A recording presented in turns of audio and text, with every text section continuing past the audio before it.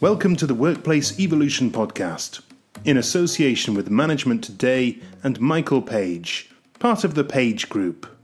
Yes, welcome back everyone to the Workplace Evolution Podcast. I'm Michael Costello and I'm humbled, honoured and inspired to have met our latest guest, Leroy Logan, former Met Police Superintendent, whose life has recently been shared on the small screen by director Steve McQueen in the BBC and Amazon Small Axe series. Here's a serious question for you. What do you do when you witness direct or indirect discrimination or blatant racism? Even more difficult, what do you do when you feel the culture of an organisation has systemic issues harming the inclusivity and diversity of your organisation? These questions are relevant to us now more than ever, with the rise of the Black Lives Matter movement, primetime comedians coming out and apologising for past behaviour, Premier League footballers speaking out weekly, and hate crimes sadly continuing to rise across the UK. All of which we explore, by the way. To answer these questions, we draw on the inspirational and emotional moments of Leroy's career, starting with his father's savage beating at the hands of the police in the 1980s as he joined the force. Also his experiences of discrimination and prejudice in the force, testing his own safety, but also what he calls his calling, to change the force from within. Many would have walked away, and I ask him what stopped him. What struck me about Leroy was his belief that the victims of discrimination have to take ownership of the situation and not just point the finger. He did this working on the Stephen Lawrence inquiry, the Black Police Officers Association, and even the tragic case of Damiola Taylor. What really struck me was his last powerful and sincere message to Met Police Commander Cressida Dick on what he believes needs to change within the force. Do watch the Small Axe series if you get the chance. Look up Leroy's book, Closing Ranks, out now, describing his journey, and even better, take a look at the charity Voyage Youth that Leroy remains involved with today. For now, enjoy the podcast. Leroy Logan, a very warm welcome to the podcast. The focus of our conversation today is not just on your incredible journey within the police force and the challenges you faced, but also how leaders and managers can develop a more inclusive workforce. Alongside that, of course, we've got your new book coming out, Closing Ranks, My Life as a Cop. The book is described as one man's lifetime campaign to break down prejudice and stereotypes, and a powerful insight into race relations in Britain today. It sounds like a movie, which is ironic because, as I understand it, your life story is actually being made into a film by Steve McQueen. Is that correct, Leroy? Yeah, well, it's part of my life because Steve McQueen is doing a 5-episode series of independent stories, and it covers Caribbean people who have been in this country from the 60s to the 80s. And he picked my story. It's called Red, White and Blue, where John Boyega will be playing me, well, up to my first few years in the police service. Fantastic. And I've got a younger version playing me from school in the 60s right up to my 70s. And then John Boyega takes over from then to my mid 80s. Because I went to the private showing last week and it's absolutely amazing. It's so authentic. Steve McQueen didn't get an Oscar for nothing. You know, I don't want to give away the story. You know, a lot of it's documented, but it has a very interesting end, which I think says, maybe there's a follow-up. I'm sure it asks some big questions. And Steve McQueen, of course, gives you an incredible introduction to you in the book. You yourself, of course, endured direct and indirect acts of discrimination due to the colour of your skin in the police force. However, the first and foremost and most significant incident was with your father in 1983, whilst you were actually enrolling in the police. Can you tell us about what happened back then, Leroy? Secretly, behind my father's back, which wasn't very wise, applying to join the Met. At the time, I was a clinical researcher at the Royal Free Hospital, and I got the calling of policing through so many different ways. local officers used to use our sporting facilities at the Royal Free. I got to know them. They took me on drive rounds, etc. And I started to get that appetite. And then my boss was doing my annual appraisal, and he said to me, Leroy, you're a great scientist. We get on well, but I don't see you being stuck in a lab for the next 20, 30 years. You're too outgoing. I think you should do something where you interact with people a lot more. And I said, what do you think I should do? And he said, I should become a cop. And I said, do I look like a racist? You know, and I thought, has he been following me around with those officers or something like that? But it ends up that I put in an application, and it's so successful. They wanted me to join. However, between that sort of mid 82 to the new date in June 83, my father was beaten up by police over a traffic matter. And he was in his late 50s. So he wasn't your stereotypical hard nut type person. He was arrested. Fortunately, he was able to sue the Met for unlawful arrest and excessive force. You know, he wanted my best interests. And when he found out inadvertently that I was joining the Met, he was really upset, because he thought my path was charted towards science and possibly medicine. And that really took him by surprise. So when he heard after, you know, it was after he was badly beaten up, he couldn't believe that I was joining the organization then.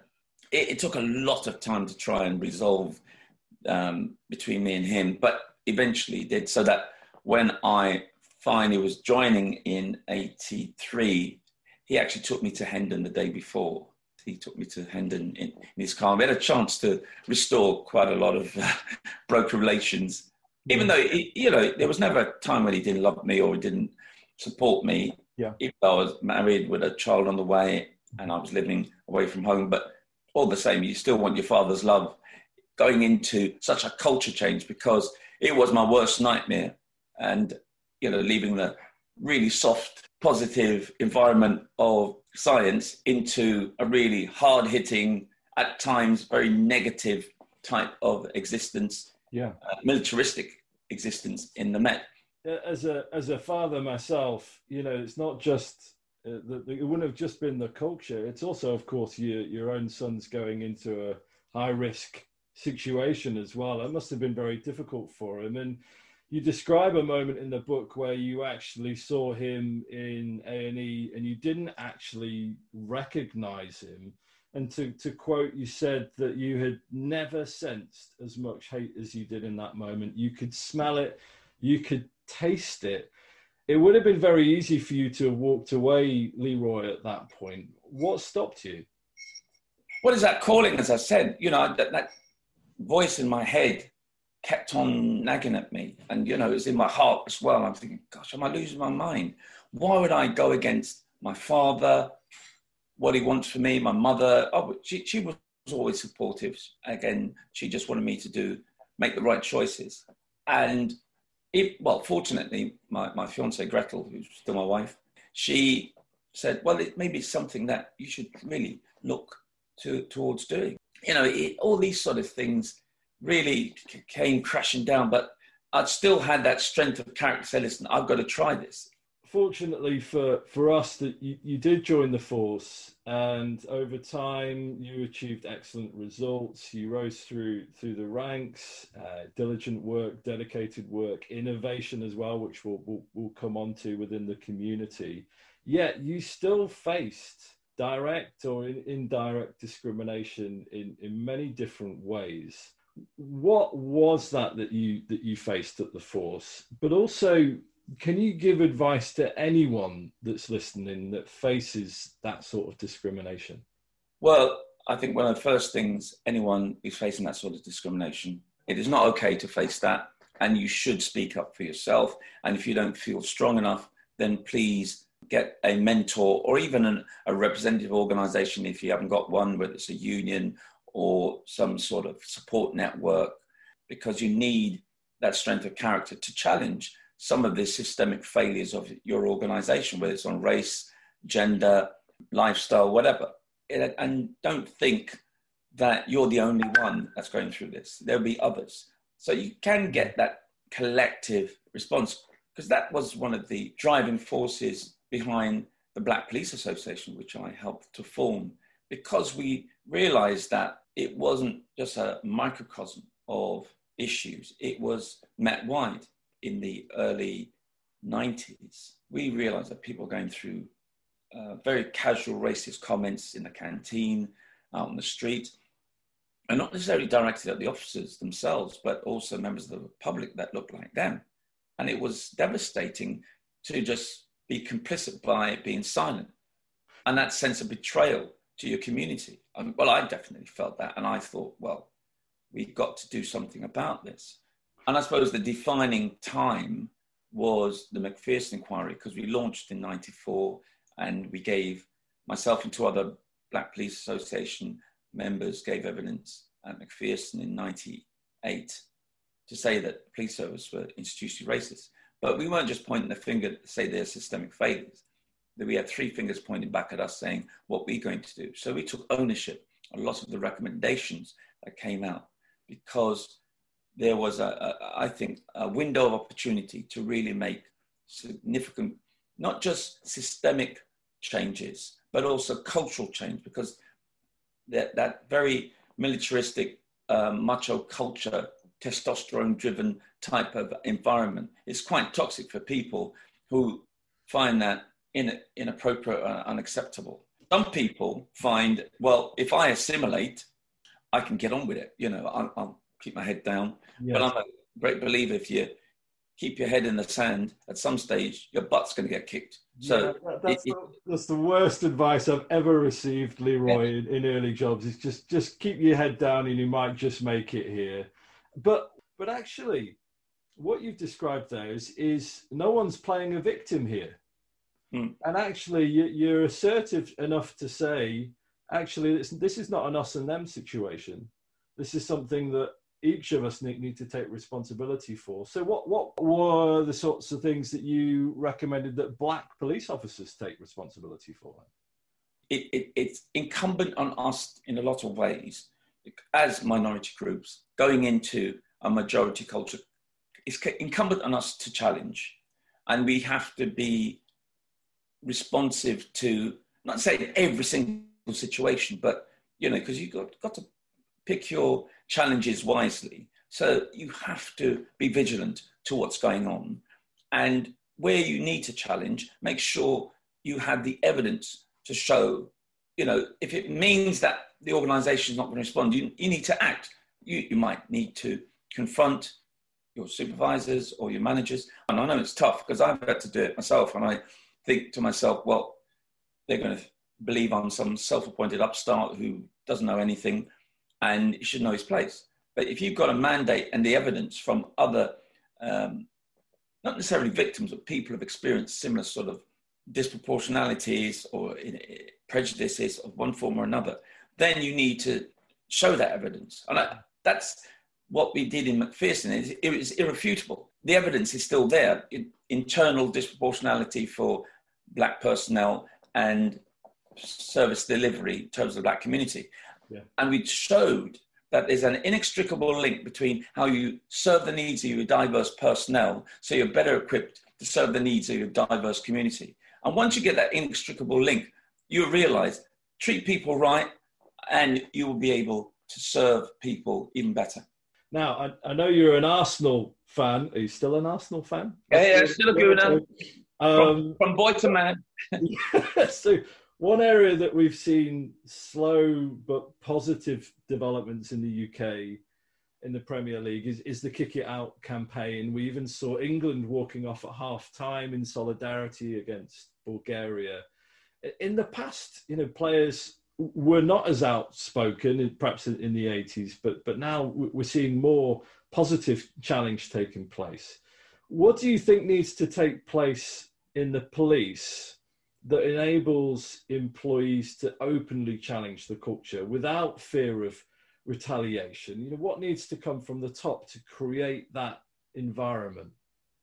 Well, you've got to have a strong narrative that you are an open and transparent organization that welcomes challenge, because the precursor of challenge is change. And as a result of that, changes are constant in any viable modern organization. And if you welcome that, and it's not seen as, oh, you're a traitor, or in any way seen as a threat, then again, from the top, you will see people being more confident to say, listen, it's maybe a small thing, but it has big impact. If you can change this on how, even appraisals, how they're done, and how the evidence is accumulated to ensure that first line supervision is a critical role to not only see the talent, but nurture it to the best interest of that individual, that team, that organization. And I think it's those small things that can devalue people or reduce their confidence. For example, we know about corridor conversations, which it might be the small things, it's those sort of small microaggressions which don't account to anything significant in its isolation, but put it together, it's a massive impact. And, oh, well, we don't think you're quite ready for promotion. So I would suggest you get an extra year, 2 years to get that experience we think you need.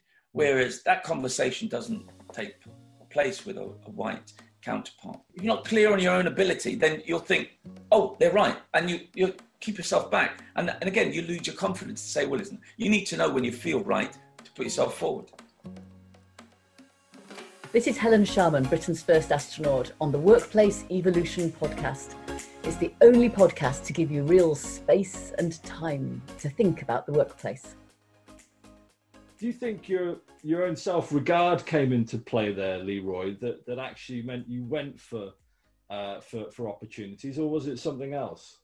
No, I think it's how I was brought up, and knowing, I had experiences in Jamaica where I saw black cops, black doctors, black nurses, teachers, etc., excelling on their merits. So if I could see it, I can do it. And that helped me to go into the organization, not to assimilate, but actually integrate, because I saw I was a black man who happened to be a cop, because in retirement, I'm still a black man.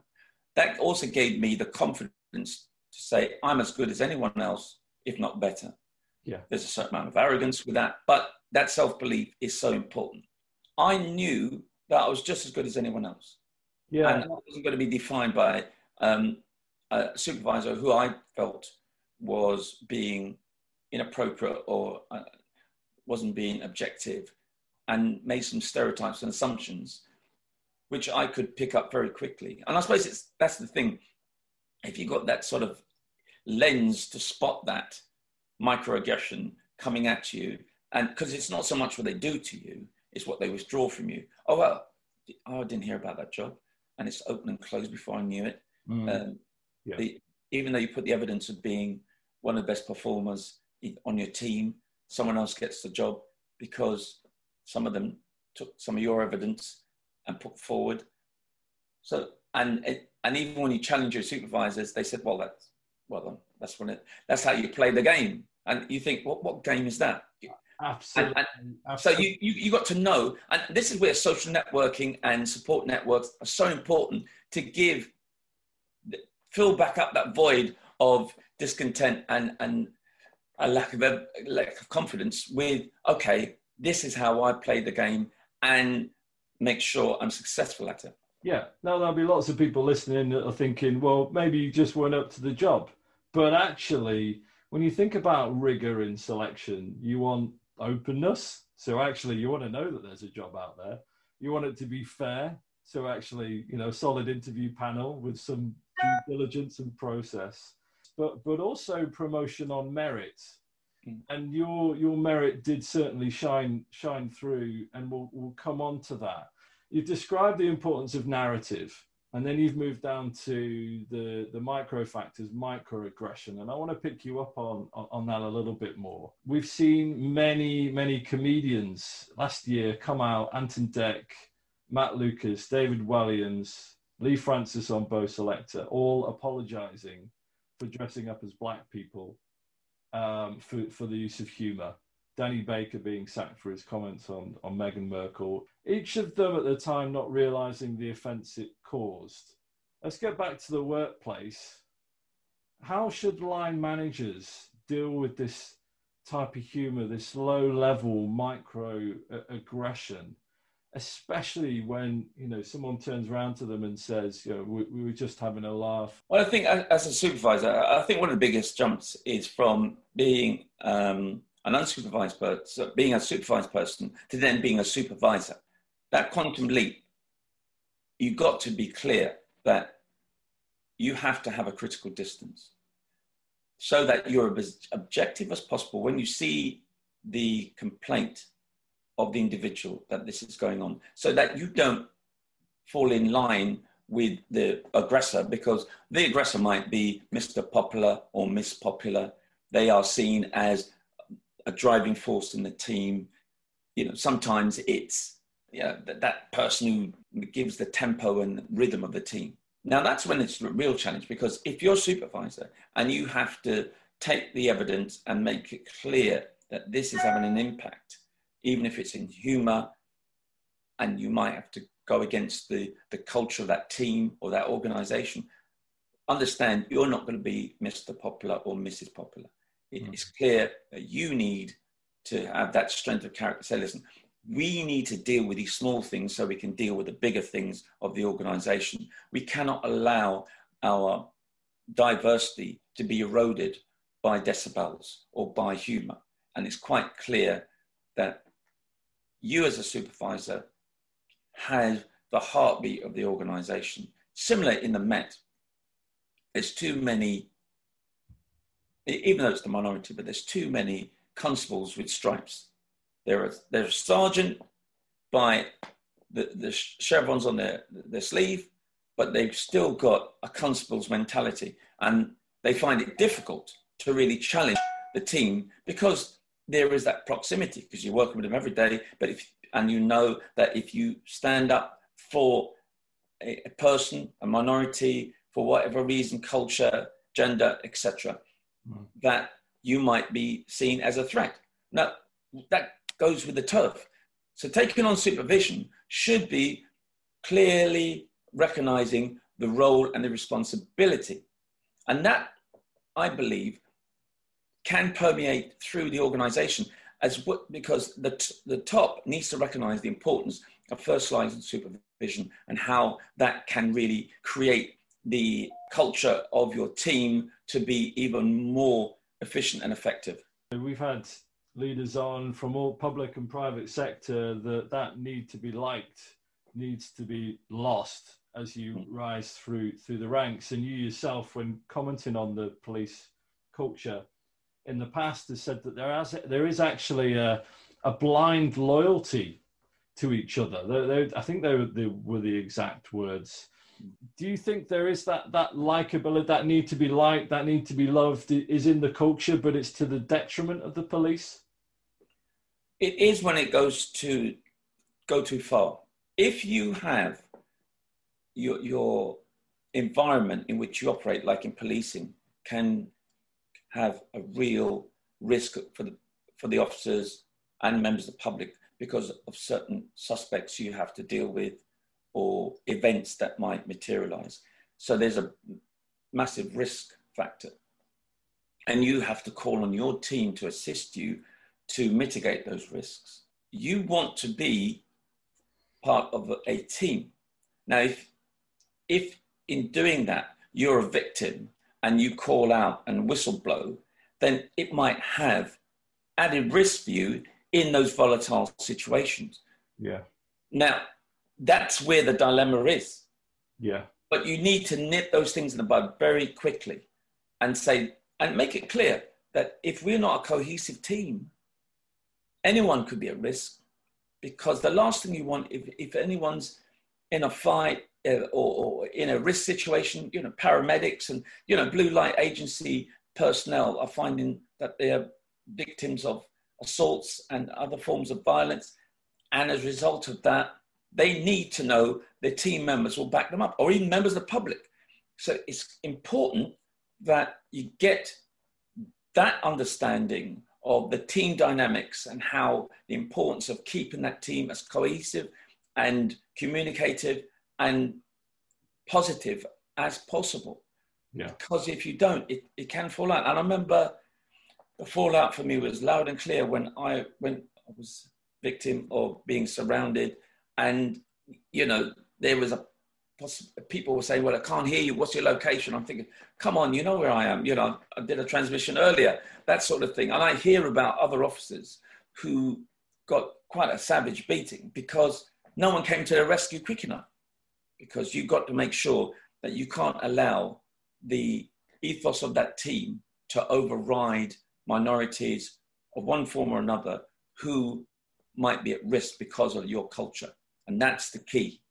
It sounds an incredibly difficult tightrope to balance, maintaining critical distance, but also maintaining respect so that the team actually has your back. And you've mentioned the Macpherson inquiry, 1999, 21 years ago, which followed the flawed investigation into the murder of Stephen Lawrence. It was concluded that the force was institutionally racist, specified that there were attitudes, values and beliefs which led officers to act, albeit unconsciously and for the part unintentionally, and treat others differently solely because of their ethnicity or culture.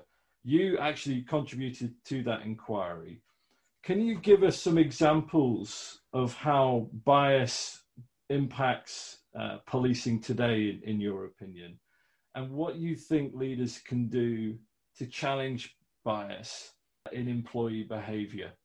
Initially, it can be just that supervisor, whether it's first line, secondary, etc., making certain assumptions about individuals that they might not be up to scratch. They might believe that they will need extra supervision, or they have a certain more suspicion. Because we're finding, even in the Met, over 20 years later since Macpherson, that black officers in the Met and other force areas are 4 to 5 times more likely to be subject to discipline than their white counterparts.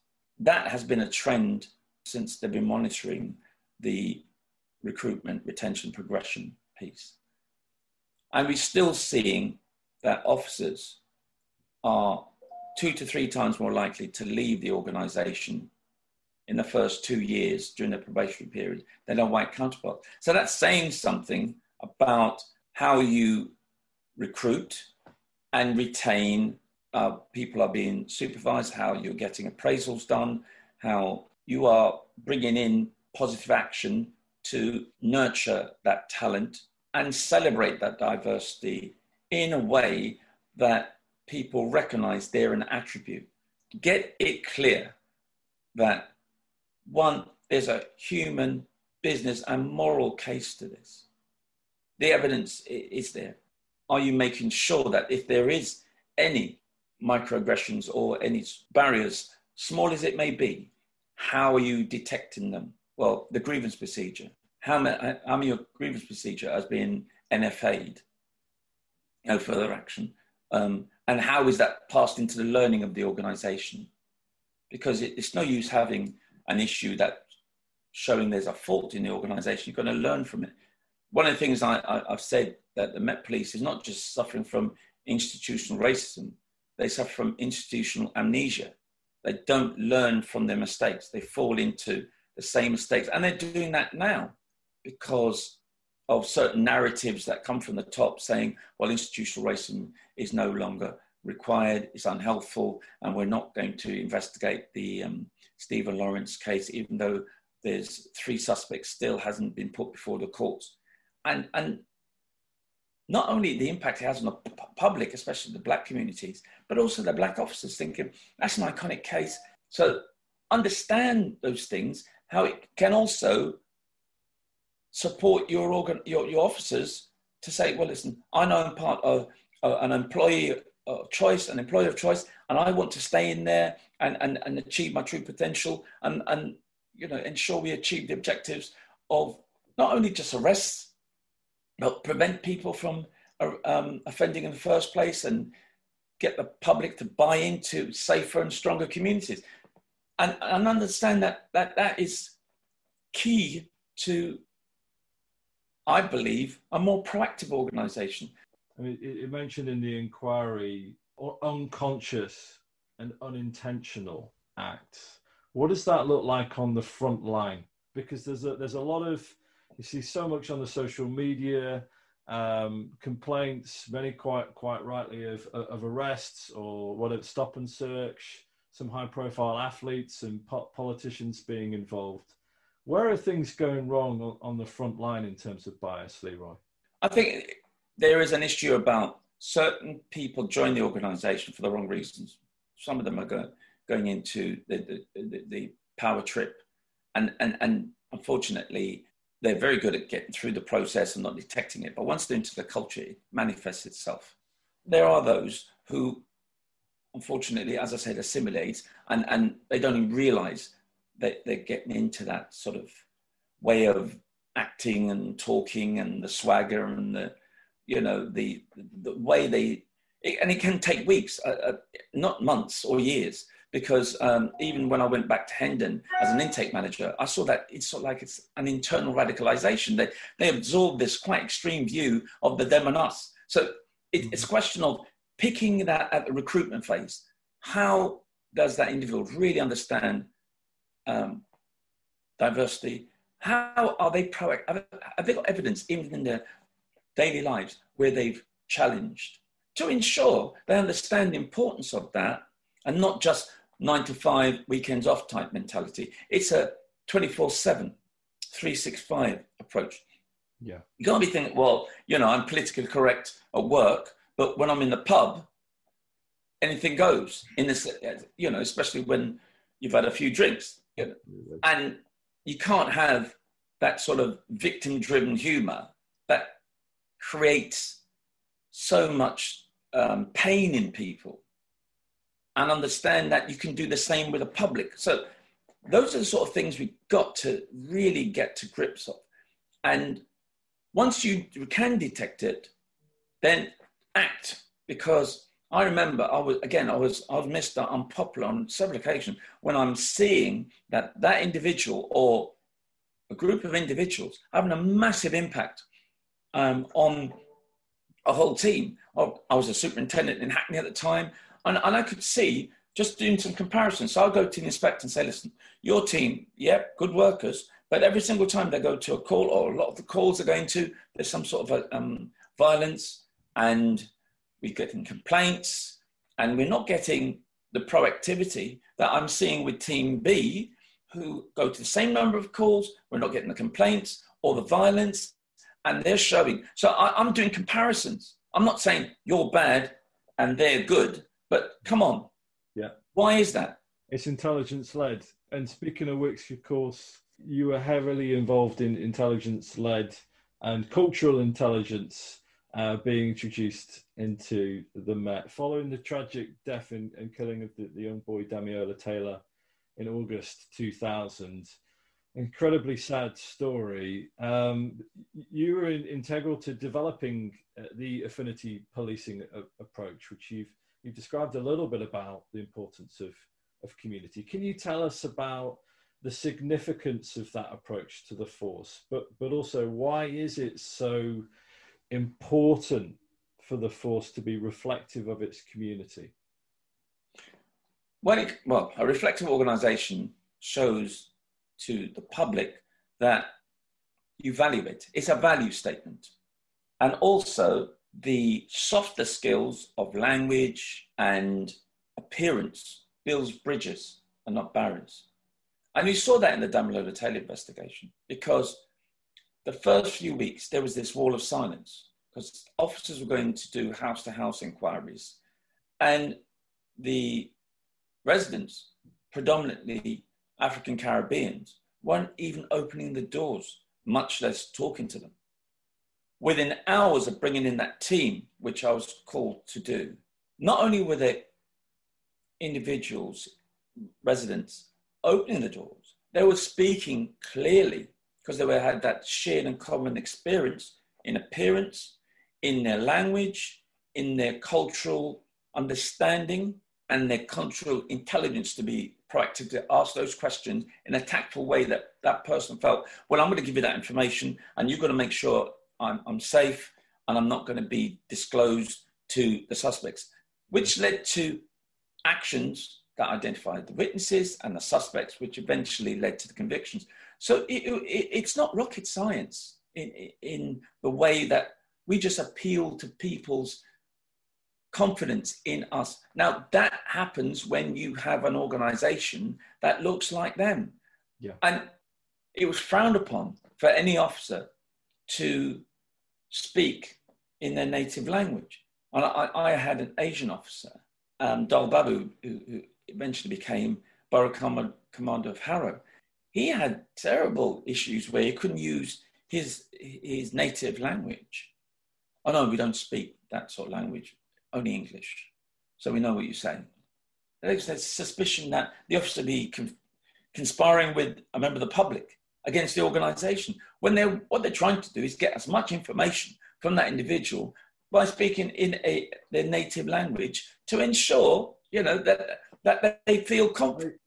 In the long term, does it alienate, white officers not to be involved in that kind of aspect of the investigation? In the long term, is the aim that there will be no Black Police Officers Association, that we won't need affinity policing? I might be naive in that question, but what's your thoughts? In all honesty, when we formed the Black Police Association, we had a 10-year shelf life. We weren't thinking it's sine die, it's for the foreseeable. It was actually, we are there to get that culture change, to really understand the importance of the issues. But here we are 25 plus years later, since we formed in 94. And the issues are still the same. What saddens me, that the look and feel of policing, even though it's a more reflective organisation in most force areas across the country, the way in which it has that heavy-handed type approach to the certain minority groups that make up the public has the same sort of impact as it was with a pre-Macpherson. There seems to be, the first 10 years after Macpherson, there was this real understanding of diversity, and the recommendations of Macpherson was being independently assessed with the Steve Lawrence steering group. So as we've already said, what got measured got done, and there was a change internally as well as externally. The last 10 years with austerity and certain people being emboldened that they think they're unaccountable and think they're untouchable. A lot of it through Brexit, because Brexit not only had an impact in the wider public, but also in policing. Mm. And it's emboldened certain people's views. It saddens me to say that, but I've always said, there's nothing wrong with the police service that cannot be fixed by what's right with it. All the ingredients are there. It just needs the leadership, ethical leadership at that, to ensure that, one, they acknowledge that there's something wrong. They're not a perfect organization, even though they're a can-do, success-driven organization. Recognize there's something wrong. We're going to do something about it, and understand that there needs to be proper independent oversight, because the organization, unfortunately, how it's set up, cannot police itself. This is David Coulthard on the Workplace Evolution Podcast, the podcast that gets the listener up to speed on leadership and management. Michael, do you really want me to say that? We've been talking a lot about culture, and actually a big part of cultural change is introducing or removing symbols. I wondered what your thoughts were on the actions taken in Bristol to remove certain statues that emphasised inequalities of the past. But also, do you see certain symbols that you would have removed from the force? Oh, that's a good question, yeah. Symbols, depends how far you want to go back, really. Symbols can be very negative if they're celebrating a part of history that showed, I think, an injustice on. And so obviously slavery is one of the biggest injustices in our history and our collective history. Never has it been a mass transformation of over 12 million people from where they lived to be enslaved.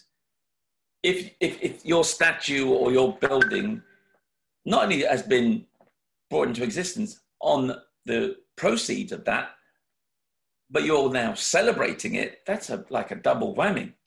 Again, that's not just a microaggression, that's a macro. If every time you're walking past that statue, that's celebrating that you held my ancestors in such hostile, degrading, animal-like existence.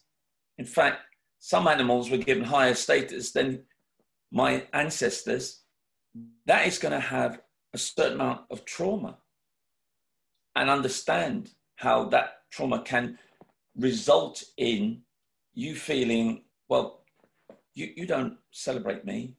I'm seen as expendable items. If we took it to the force, Leroy, were you working in every day and seeing pictures on the wall of superintendents being celebrated, or what was it? An image? Was it a building? Was it an art?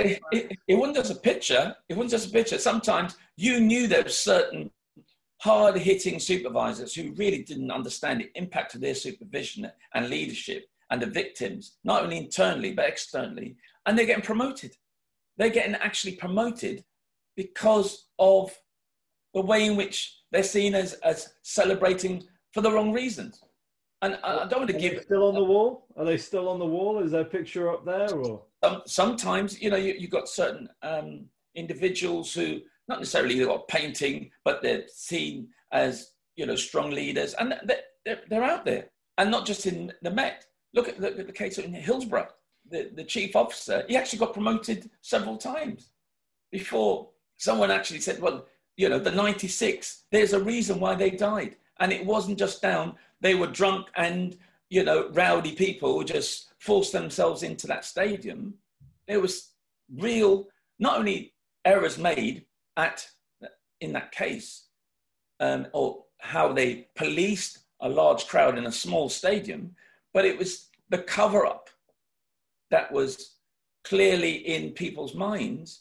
Then it took 20 odd years to get to the bottom of it, to have an inquiry, and then, of course, show exactly what is happening. Now, I know a lot of this is sub judice, but it's the perceptions of the public saying, listen, there is something wrong here.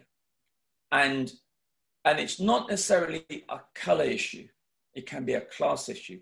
Because if you know how policing was set up in 1829, even though Sir Robert Peel said the police, the public, the police, but invariably it was there to protect the haves from the have-nots. Now, invariably, that was a class issue then, not so much a colour, but it was really to say, well, listen, it's protecting those who needed protecting because of their assets from those who might be stealing from them or whatever sort of threat they can pose. So that construct is still there. Mm. And if that's rewarded and celebrated in the buildings on the walls, it's going to affect perceptions. Absolutely. And I think that with Black Lives Matter, they want to get into organizations and individuals who normally would not buy into this, because I suppose they think, it's political correctness gone wrong. Same sort of thing with Macpherson. But no, it's actually makes us a more vibrant, respectful country that I believe we're the envy of the world. When I go abroad and I speak to so many different police departments across the world, they can't believe we just patrol with, in those days, a nightstick or an extended baton and a CS spray, and that was it. They can't believe you don't have a firearm, especially in America. When I speak to my colleagues in America, they still can't believe we can do that. And it's because of a culture that's really celebrating we're important and we should be working with each other, not against each other. This is Devon Harris from the original Jamaica bobsleigh team. You're listening to the hottest thing not on ice, the Workplace Evolution Podcast. You mentioned it in this discussion, and I'm a big fan of the phrase, what gets measured gets done. What are the most critical factors to measure in the force that ensures that we drive an inclusive and diverse culture? The recruiting process is key to make sure not only you get the best recruits and for the job that they're going to carry out, especially in the first few years. Individuals who are going to be going through quite risky events and the shift work, but also they love people, And sometimes I used to say in the organization, why are certain individuals in the organization, they don't even love themselves, much less people, or even their colleagues. So it's not surprising they do the things they do. So you've got to be able to filter out those who might be looking great on paper and they're quite good in interviews or the assessment process, but you need to ensure, especially in their foundation training, a means by which you detect certain traits that need to be identified, not to hold it against them, maybe put them up on the development plan, or even to say, well, listen, have that mentoring process. So it's not just mentoring for minorities, but it's also mentoring someone who might be showing the wrong sort of ways of operating with people, internally as well as externally. That can lead on to the retention progression piece, is positive action. I'm not an advocate of positive discrimination because that doesn't work. I believe judging people on their merits and to ensure that people are on a level playing field. So the positive action will hopefully create that level playing field by spotting the talent, nurturing it, and bringing it up to the level of assessment so that they're on an equal par with the white colleagues. So they know how they're going to operate. It's quite clear and it's open to challenge if need be. And that will help also in the progression piece. The retention is also a very critical area because if officers feel they're not being valued, they're not going to put themselves forward for lateral development or even promotion. And you're not getting that. There must be something wrong here. Is it the supervision? Is it the appraisals? Is it those corridor conversations I speak about? Is it those other microaggressions that might be in the ether of the organization that you're not picking up? How do you really do that health check? Have you got an equality framework? Are you really clear on how to make it that everyone buys into it? Because it actually helps the organization to be more efficient, effective. It's no point training hundreds of people if you lose half of them.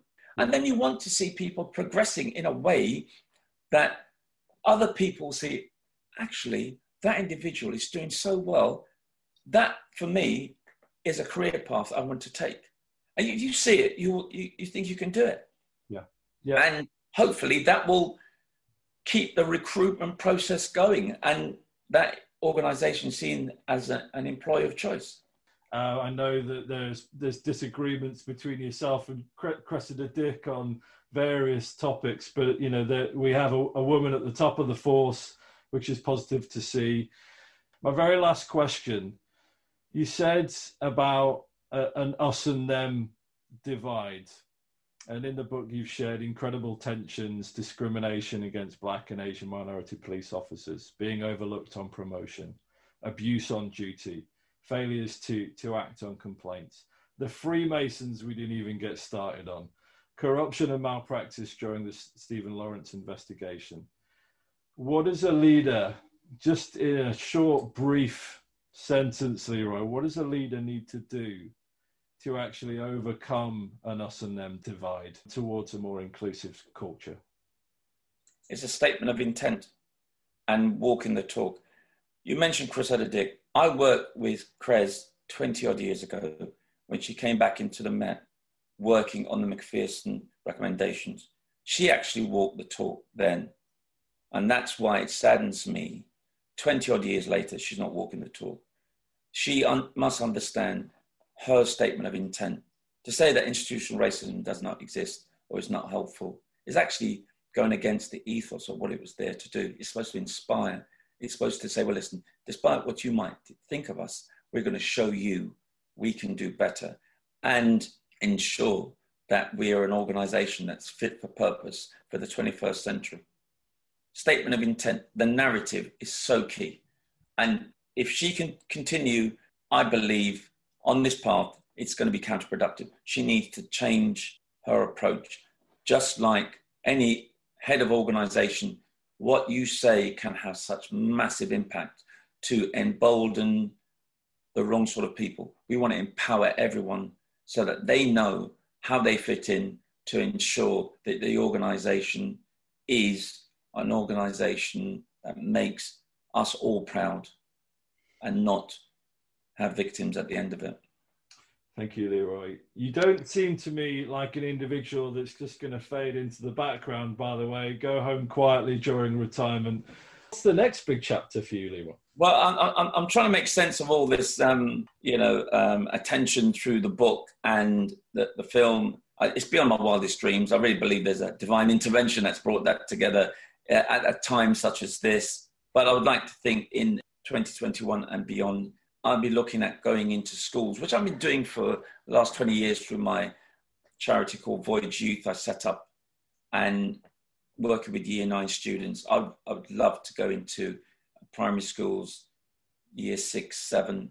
If there are other sort of higher office callings, I'll be responsive to that, because I can't discount the possibility that there might be a step into higher office, whether it's regional or even local government. I really believe that I've still got a relevance, and I want to ensure that the injustices that my parents suffered, my generation suffered, and my children's generation suffered is not replicated with my grandchildren. I don't want my grandchildren to suffer the same injustice and inequalities. So it's their generation I'm really focusing on, because they shouldn't be going through the same experience. And I'm not just talking about a colour or a class thing, but I'm talking about a wider public, which has been laid bare by COVID-19 and of course, Black Lives Matter. We've got to all step up and make a change that we all want to see. Leroy, good luck with your next chapter. Thank you so much for making our streets safer, for putting yourself at risk for such a long time on the front line, for continuing to put your head above the parapet for the benefit of diversity and inclusivity, and for sharing your valuable insights today with us on the podcast. We can find out more about Leroy on Twitter at LeroyLogan999. He's also on LinkedIn. We'll put the podcast notes to and links to the book, Closing Ranks, My Life as a Cop. Many thanks for your time, Leroy Logan. Thank you very much for being here. And I really appreciated the very good questioning. In fact, I think you should be a cop. Your investigative questioning had me on my toes there, I'll tell you. Well, I'm wearing blue especially. Okay. Exactly. That was the Workplace Evolution Podcast. Many thanks to Management Today and Michael Page, part of the Page Group, for making this podcast possible. If you want to contact us with your feedback and ideas, check out the podcast notes on how to get in touch.